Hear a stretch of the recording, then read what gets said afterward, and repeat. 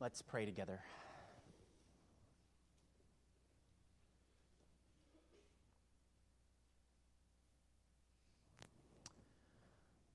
Oh, great God, we come seeking you this morning. We come seeking your face, and whether that be in bright days or in dark days, we come seeking you. You are the one who has made us, and we are yours. And so we come seeking you, not seeking more of our own life, our own self, of our own glory, our own reputations, our praise, but we come to praise and lift up your great name. You are faithful, and you are good. And how faithful you have been, and how faithful you are, and how good you have been to all of us. Every day, what mercies we see, what mercies we drink of with every breath of every day, of every moment. And we come before you this morning recognizing that. And we pray, Lord, earnestly. Lord, we recognize even as we come this Lord's Day to come and worship you and hear your word preached. We come recognizing Christ alone is our Savior. And even so, as we come this morning, we recognize we are sinners. And so we pray that you would give us grace right now and grant us sincere hearts in the seeking of your great name in your face. May you show us any grievous thing in our hearts, in our minds, in our lives that we need to repent of. May you help show us any sin in us that we need to turn away from. Help us, O Lord, to seek you in truth. How easy it is to set forth a good foot or put on a mask or to pretend or act or any of these things. We don't pray for more of that this morning. We pray for sincerity of heart and of life. We plead for that we may be more like Christ in the midst of all of our imperfections, that we may be found faithful in our day. May we be found faithful, we pray and we ask, in our families. May we be found faithful with our children, and may the children here be found faithful. May you help us be found faithful in our work as we serve you without fail or without end, as we go here and there and everywhere. May we be found faithful. May we be found faithful here as we gather this morning, as we serve, as we minister, as we teach, as I preach, as we hear and come under your word. May we be found faithful, O Lord. And as we come to your word right now, may you help us to be found faithful, that you would help us to hear faithfully, listen faithfully, and receive your word and go and live it out and be found faithful, not for us and for our glory, but for your glory and for the exaltation of your Son, Jesus Christ. We pray. Amen. Well, if you would, turn with me in your Bibles to the book of Esther. We'll be continuing our study, walking through the book of Esther with Esther chapter 2, verses 1 through 18. Now, we are only a short way into this book, and already, perhaps, you found it is a bit different than what you were expecting, or maybe even how it's been presented to you. You know, it's not this kind of nice, cozy story of a king and a woman who, against all odds, fall in love and they live happily ever after, Well, that's not the story of Esther. That may be the way you've understood this story. But this is not that story. This story is different, and it's about real things, and it even has a good deal of grittiness to it. So it's a story about real life. It's a story about real problems. And it's a story, as we have seen and as we will see even more as we walk through Esther, it is a story about real wickedness. Yet,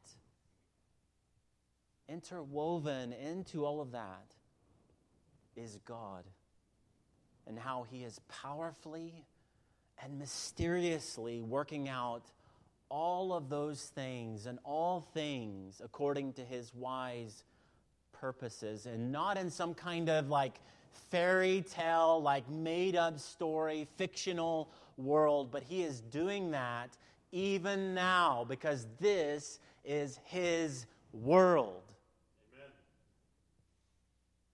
And so God, with His word, is dealing with the real world. And in the world we find in this chapter, as we'll see, is indeed a broken one and a needy one. Mordecai, Esther, and all. So let's read here then, beginning with Esther chapter 2, verse 1. May God bless the reading of His true word. Amen. After these things, when the anger of King Ahasuerus had abated, he remembered Vashti and what she had done and what had been decreed against her. Then the king's young men who attended him said, "Let beautiful young virgins be sought out for the king, and let the king appoint officers in all the provinces of his kingdom to gather all the beautiful young virgins to the harem in Susa the citadel, under the custody of Hegai, the king's eunuch, who is in charge of the women. Let their cosmetics be given to them, and let the young woman who pleases the king be queen instead, or let the woman who pleases the king be queen instead of Vashti." And this pleased the king, and he did so. Now there was a Jew in Susa, the citadel, whose name was Mordecai, the son of Jair, the son of Shimei, son of Kish, a Benjamite, who had been carried away from Jerusalem among the captives, carried away with Jeconiah, king of Judah, whom Nebuchadnezzar, king of Babylon, had carried away. He was bringing up Hadassah, that is Esther, the daughter of his uncle, for she had neither father nor mother. The young woman had a beautiful figure and was lovely to look at. And when her father and mother died, Mordecai took her as his own daughter.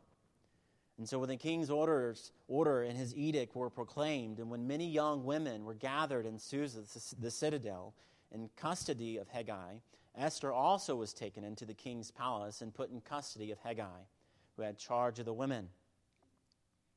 And the young woman pleased him and won his favor. And he quickly provided her with her cosmetics and her portion of food, and with 7 chosen young women from the king's palace, and advanced her and her young women to the best place in the harem. Esther had not made known her people or kindred, for Mordecai had commanded her not to make it known. And every day Mordecai walked in front of the court of the harem to learn how Esther was and what was happening to her. Now when the turn came for each young woman to go into the king Ahasuerus, after being 12 months under the regulations for the women, since this was the regular period of their beautifying, 6 months with oil of myrrh, and 6 months with spices and ointments for women, when the young woman went into the king in this way, she was given whatever she desired to take with her from the harem to the king's palace. In the evening she would go in, and in the morning she would return to the second harem in custody of Shashgaz, and the king's eunuch who was in charge of the concubines. She would not go in to the king unless the king delighted in her, and she was summoned by name. And when the turn came for Esther, the daughter of Abihail, the uncle of Mordecai, who had taken her as his own daughter, to go into the king, she asked for nothing except what Hegai, the king's eunuch, who had charged the women, advised. Now Esther was winning favor in the eyes of all who saw her.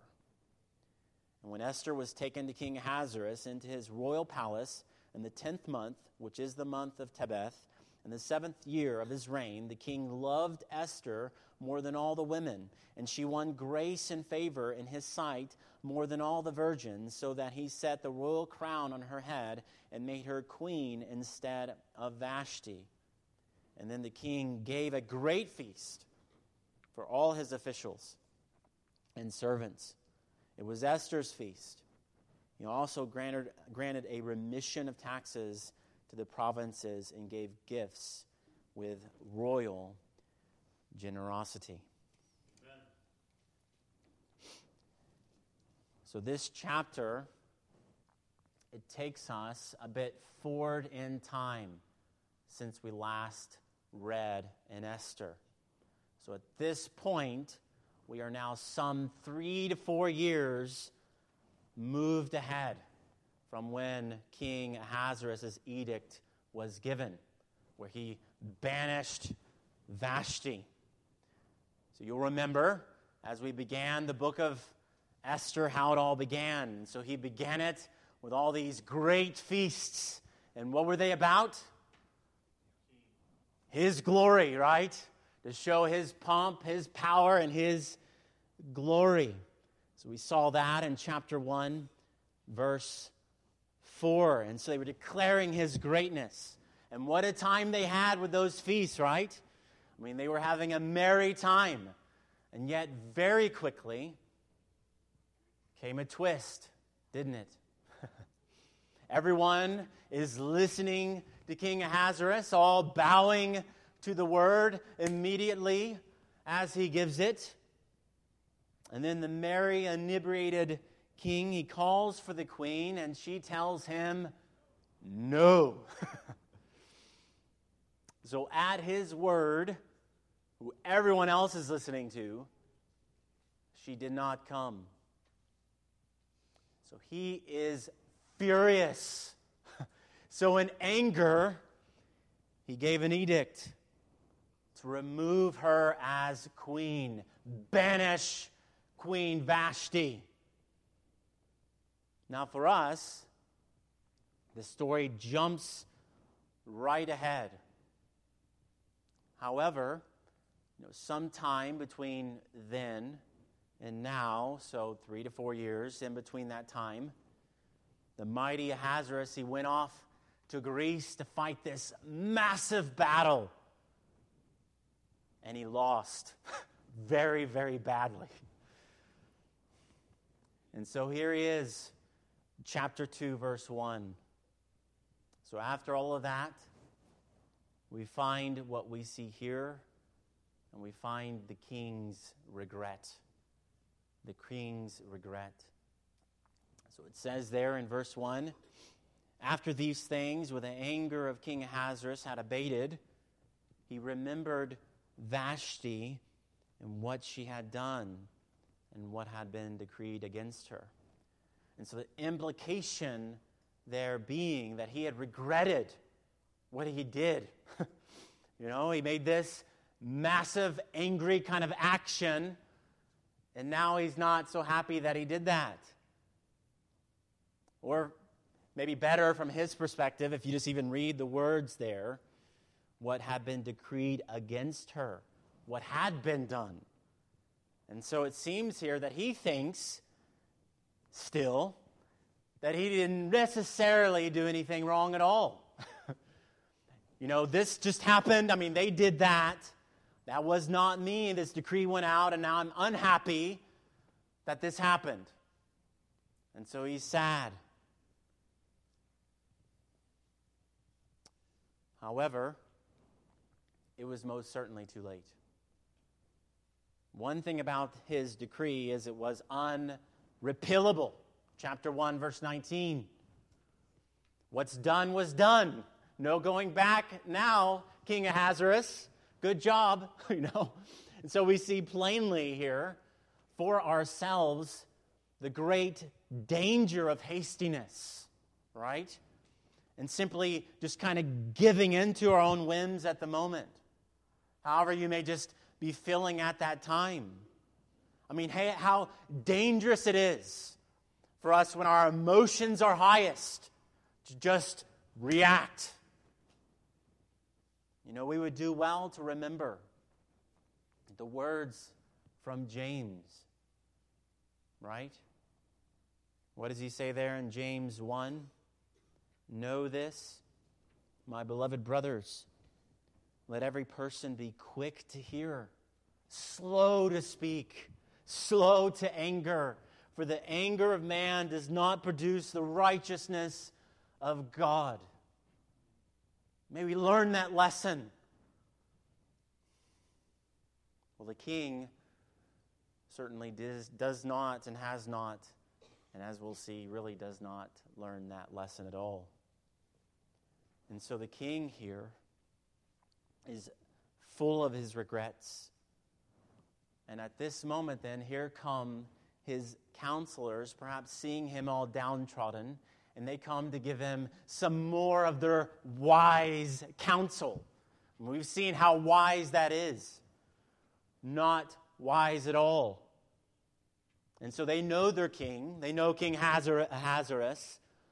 And they know that he's a king who loves what he loves. You know what I mean? He has certain pleasures and certain things, certain lusts that he engages in. And it's no exaggeration to say that what we have next here is a great search to please the king. And I mean that in the worst way. The king is downcast, and so they're saying to themselves, you know what we can do? Let's go and make the king happy again.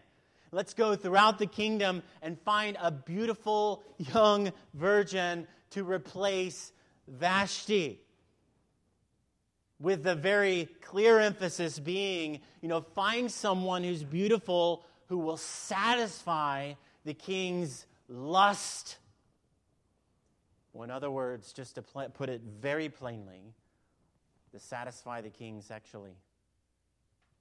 That's what all of this is about. Is he's not happy? We know what has made him happy in the past. Let's go do that. So we no doubt see that the king is a big mess, right? He's a mess of a man. Now, as big of a mess as he is, and as big of a mess as he has already made, this also is a reflection of us and of our own hearts, and really of much of what we see really all around us right now. Is it not? People simply following their passions, following their feelings, doing whatever is right in their own eyes. Is not the same thing that we see King Ahasuerus doing here. And it is certainly what we are facing, you are facing in your own heart every single day. Are we just going around trying to, fulfill and meet our own pleasures, our own desires, our own aims? That's a question we need to ask ourselves. Are we simply just doing what's right in our own eyes? I like this doctrine, so I'm going to go with that one. I don't like this one as much, so forget that. I like this Bible passage, but I don't like this one. I'll go with what I like. It's all around us. And we need to be careful. And as much as we might try to avoid it, as we see the consequences here of what King Ahasuerus has done, in the real world there are real consequences for our decisions. Now, we've all made bad decisions. I know I have. many of them. And how easy they are to make, going through life. And as believers in Jesus Christ, we need to go around and say more than, it's the way that I feel, so I'm going to do it. Another way we might hear that today is, do what's in your heart. Follow your heart. That's this. And what does Scripture say about follow your heart? The heart is more deceitful than all else. Who can understand it? Okay, go follow your heart. Where do you think it's going to take you? Well, nowhere good. Because we're sinners. We're not told to follow our heart. We're told to follow Christ. Amen. We're told to follow His Word. And so that follow your heart stuff, that's all from the world. You don't want that. No, we need to take up the words of James and slow down and ask ourselves, where are we going for wisdom? Why are we doing this or that? Why did we go and make that decision? Now, if I go and read my Bible, I know what I'm going to get. I'm going to get God's Word. I'm going to get the truth. I'm going to get true wisdom for all of life. And if you don't believe that, just go back and watch all of the series we did on Proverbs. God is giving us a godliness, a fear of the Lord for all of life, that we may walk according to it.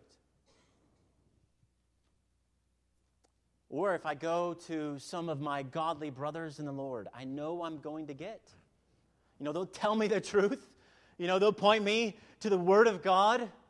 They'll spur me on in Christ. Even when it hurts, even when perhaps they're so honest, oh, ouch, but I need that, right? You need that. You don't want just people around you saying, follow your heart all the time. You want people who will tell you the truth, even if it goes entirely against what you're doing. Proverbs 27:6, faithful are the wounds of a friend. That's who that godly person is. I kind of felt like they were an enemy when they told me that. But they're my friend. Profuse are the kisses of an enemy. That's what's going on with their counsel. Will someone tell me the truth? And so in our decisions that we make, we need to consider these things.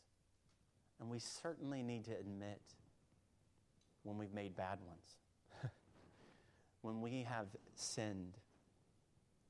That the sinful decision or bad decision we made, it was your decision. You did it. And so it is that there, in humbling ourselves and taking responsibility for our actions, our choices, whatever those may have looked like, whatever their outcome, you'll find that there's mercy in Christ. Amen. There's mercy in Christ. It might be that you're like Ahasuerus this morning. You are here and you are filled with regrets for something that you have done. Well, the answer is not found in running away from God or excusing what you've done, or to turn from His Word or to turn from the church, but it instead is to run to God with all of who you are, to humble yourself with all of who you are, to get on your knees, seek His face, cry out, pray, seek Christ. Amen. Where hope and mercy is truly found. Because you won't find mercy from running from God, but only from running to Him. And how ready Christ is, isn't He, to show you and I mercy. makes me think of the Samaritan woman. And what a story there. The woman at the well in John chapter 4. There she was, going about her day, not any idea of what's about to happen. And here she is. Maybe this is you. You're there just living under this massive weight of all these sins, of all these wrong decisions that you've made. And you're coming to this well by yourself, and you know it. And you have no answer. You don't know where to go. I'm going to go get some more water. 5 husbands. And now she's living with another man who is not her husband. All kinds of questions, I'm sure, going through her mind. But then there is this man at the well. Where did he come from? There's Jesus. And what does he do? He does what no one else does, and he talks to her. The Samaritan woman. No other man is talking to her unless they want something from her. No other woman is talking to her. There's no other woman with her as they would have done as they went to the well in the morning, not in the midday. And so there she is as an outcast. No one will have her. But then there's Jesus. And Jesus would have her. Amen. And she found mercy. How? Not by running from Jesus. You know all about me.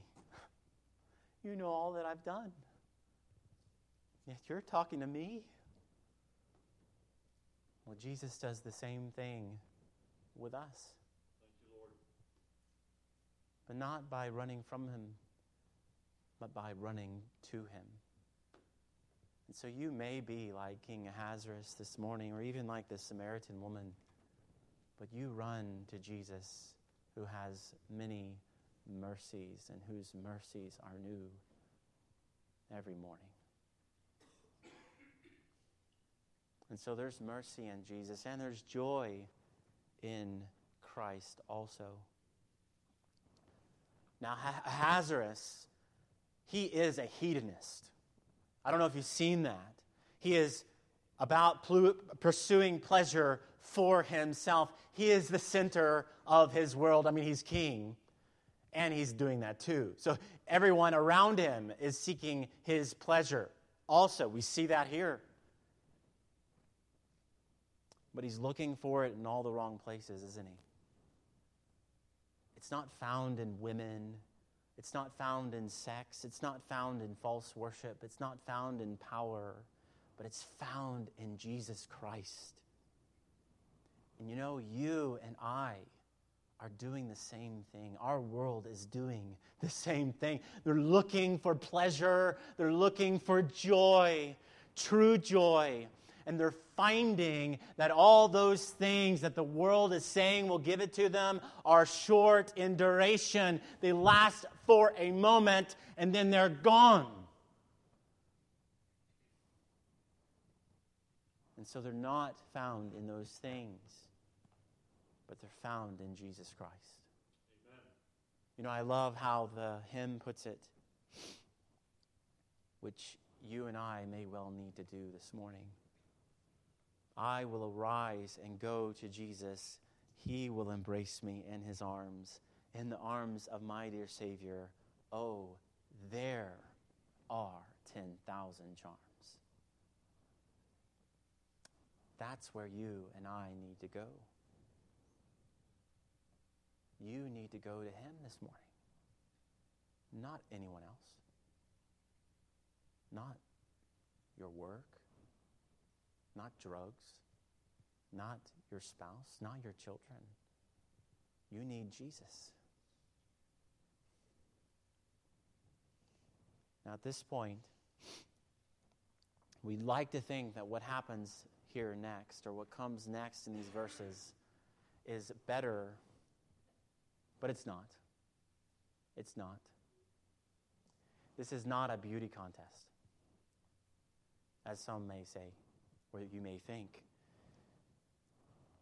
It was anything but noble what was going on here. Instead, it was the ignoble search for a queen.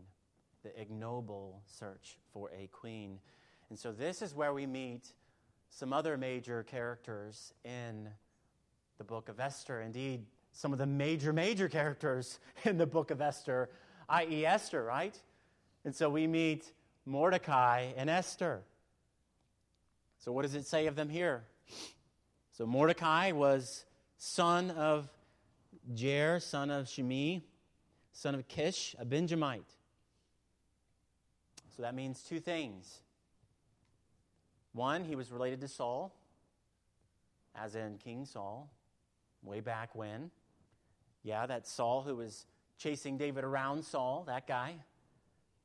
I won't go there this morning, but you can go to 1 Samuel 9, 1 through 2, and 2 Samuel 16, 5 to see that. And it says it right there. That's who those people are. And so what does that mean? Well, that means he was an Israelite. He was a Jew. And Mordecai has, at least we see here, he has a great heart for Esther. And he takes her in as his very own daughter. See that in verses 7 and 15, repeated twice in this chapter, in these verses. And so at some point along the way, we're not told when or how, but both of Esther's parents, they died. And her father, Abihail, was Mordecai's uncle. So that means that Mordecai was her cousin, as strange as that may be. So not her dad, not her brother, but not her uncle, but her cousin. And so Esther was her Persian name, most likely, and Hadassah was her Hebrew name, which is what we see in verse 7. And so as we find out, which will be especially important in the verses ahead, we find out that she was beautiful. Now, perhaps it may be surprising to us, but these were terribly dark times. These were terribly dark times in these verses. You know, we certainly should not be hearing the tune as we're going through these verses of "My Heart Will Go On" from Titanic. That is not what's going on in these verses. Rather than romanticizing the story, it would be better to compare these things to the time of the judges. If you get in that kind of mindset as you read Esther, you're in the right place. Dark times. Things were all wrong. Things were twisted. They were confused, and they were off kilter. They were not the way they should be. And we see this in all variety of components of these verses here. And so we see it first in that Esther was taken. She was taken. Now, I don't mean to say that she was taken forcibly. I mean, that's not the sense here in verse 8. But other way, she was required to go. It wasn't up to her. You're going. And so this was not an option for these women. It was a requirement. So not a beauty contest. So that's one aspect of this. She was not going because she wanted to. Another, women were going to the king to be degraded and forgotten. So we aren't told how many women were taken from all over the kingdom. But women were taken to go and to spend one night with the king, each one, and then they would essentially be forgotten. They were not allowed to be married. They weren't virgins anymore, by the way, after that one night with the king. not allowed to be married. They can't return to their family. They can't leave the harem of concubines and women. You're there the whole time. And they can never come before the king ever again unless he called them by name. All of this throughout the whole kingdom. So what? So the king could please himself. Do you see now? This isn't good, what he's doing here. I mean, these are dark things. He not only banished Vashti on a whim, but their one night with the king was essentially a nail in their coffins if they were not chosen. And friends, that is not romantic. That is wicked. That's what we're seeing. And then lastly, we see that Esther was chosen. So we know this story, but questions abound here too. Not about her being chosen specifically, but on the part of Mordecai and Esther specifically. So questions like, why were they still there? Did you ever think about that? I mean, they had an opportunity to go back with Ezra to Jerusalem. So why did they not go back with Ezra to Jerusalem? Why are they still in Persia? Question. And another question is, why didn't they flee? I mean, that's a big deal. So here's why. What about God's law that forbids marrying a Gentile? What about marrying a Gentile, a pagan, a false, someone who definitely is not worshiping Yahweh? What about the dietary laws? What about the pagan worship that Esther is getting ready to go into, entirely immersing herself into it? Oh, and then, by the way, Esther was told by Mordecai to hide that she was a Jew. So saying anything about any of those things is simply out of the question. See that in verse 10 and 11. Now, if those questions sound strange to you, and I hope they do, they weren't strange questions. At least I don't hope they're not strange to you, because they shouldn't be strange in view of the Word of God, but because they weren't strange questions for Shadrach, Meshach, and Abednego, right? They weren't strange questions for Daniel, all of these who were living in exile too, right? And what were they going to do, and what did they do as the weight of the world began coming after them? Well, they went to the fiery furnace. They went into the lion's den. They would rather obey God than men. So like I said, maybe you've never seen this before, but there are many questions here for Mordecai and Esther. Why didn't you, as soon as they came knocking at your door, begin running? I'm going to follow the Word of God. Well, we have no answers, just silence.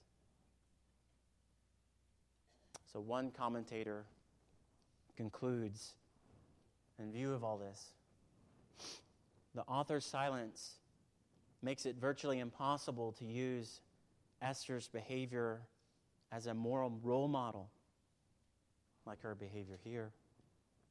How will you use this episode from Esther's life to teach virtue to your teenage daughter as she stands on the threshold of womanhood? What message would she get? Make yourself as attractive as possible to powerful men? Use your body to advance God's kingdom? The ends justify the means? Esther may well have been a virtuous woman obedient to God's law, but even if she was, the author chooses to veil her virtue in a morally ambiguous and complex situation. So like I said, we are in these verses not dealing with some fictional world. We're dealing with the real world. And we're dealing with a story that is gritty. And in seeing all these things, what perhaps is incredible, maybe above everything else in these verses, is that in it all of this, we see without a doubt God's providential purposes are being fulfilled. Wow. So even in the midst of all these things, and we're given hints in the text of this as well, everywhere she went, what did she find?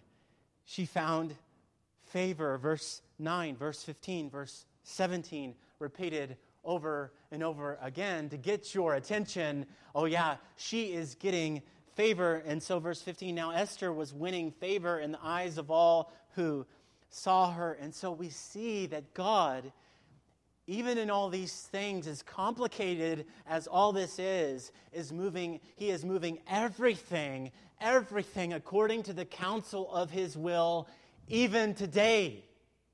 Even in all the messiness of everything in our world, even in the messiness of your life and my life, He is moving all of these things according to the counsel of His purposes and His will for His glory. Amen. And saying that is not fatalism, as in whatever happens is determined just to happen. So Charles Spurgeon, he says to kind of this charge of fatalism, kind of a long quote, so listen. Well, you will say this morning, our minister is a fatalist. Your minister is no such thing. Some will say, he believes in fate. He does not believe in fate at all. What is fate? Fate is this. Whatever is must be.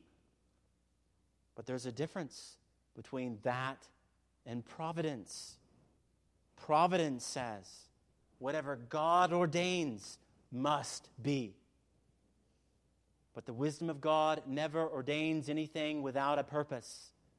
Everything in this world is working for some one great end.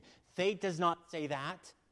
Fate simply says that the thing must be. Providence says that God moves the wheel along, and there they are. If anything would go wrong, God puts it right. And if there's anything that would move awry, He puts forth His hand and alters it. It comes to the same thing, but there is a difference as to the object. There's all the difference between fate and providence that there is between a man with good eyes and a blind man. Fate is a blind thing. It is the avalanche crushing the villages down below the mountain and destroying thousands of lives. Providence is not an avalanche. It is a rolling river rippling at the first like a reel down the sides of the mountain, flowing by minor streams till it rolls in the broad ocean of everlasting love, working for the good of the human race. The doctrine of providence is not that what is must be, but that what is works together for the good of our race, and especially for the good of the chosen people of God. And this is what we're seeing here in Esther. Yes, there is much mystery, but God is working out His plans even still. And lest we forget, we're seeing a people in exile here. Because of why? Judgment. They are there because of sin. Yet even so, as we see that, what does Lamentations say? a book that is filled with much grief and judgment and tears, a book overwhelmed by the judgment of God. I mean, you go home today and you read Lamentations and you'll just be like, oh my, the judgment of God is great, which is exactly what we see in that book. But even so, even in view of all of that, and even in view of all that we've seen today, we can say without blushing what Jill read a moment ago, the steadfast love of the Lord never ceases. Amen. His mercies never come to an end, and they are new every morning. Great is your faithfulness. Amen. And he says that in the midst of judgment, in the midst of Jerusalem's fall, and everyone falling to pieces, because it's true. So maybe you've gotten caught up in the moral ambiguity of our day and our times. Maybe you've went with the crowd. You've rebelled. You've not been a Daniel. Maybe you've turned away from God and His Word. Well, from these verses, may you see that even when your sin and your shame is great, God is not through with you, and Jesus stands ready to take you in. So we have seen, indeed, this morning, a great deal of ugliness. People left disregarded and shamed. Well, Jesus came to take what the world and sin and the devil made ugly, and He makes them beautiful. He makes you beautiful. And so He is the answer to this fallen, broken world. And rather than yielding to it this morning, yield and look to Christ today and every day, the one who came to save sinners, the one who came to show mercy, the one who came to bring you into the fullness of joy through Him. May you look to Him this morning. Come, ye sinners, poor and needy, weak and wounded, sick and sore. Jesus ready stands to save you, full of pity, love, and power. May you do that this morning. And even in the darkest of times, may you and I trust in and hope in God. Let's pray.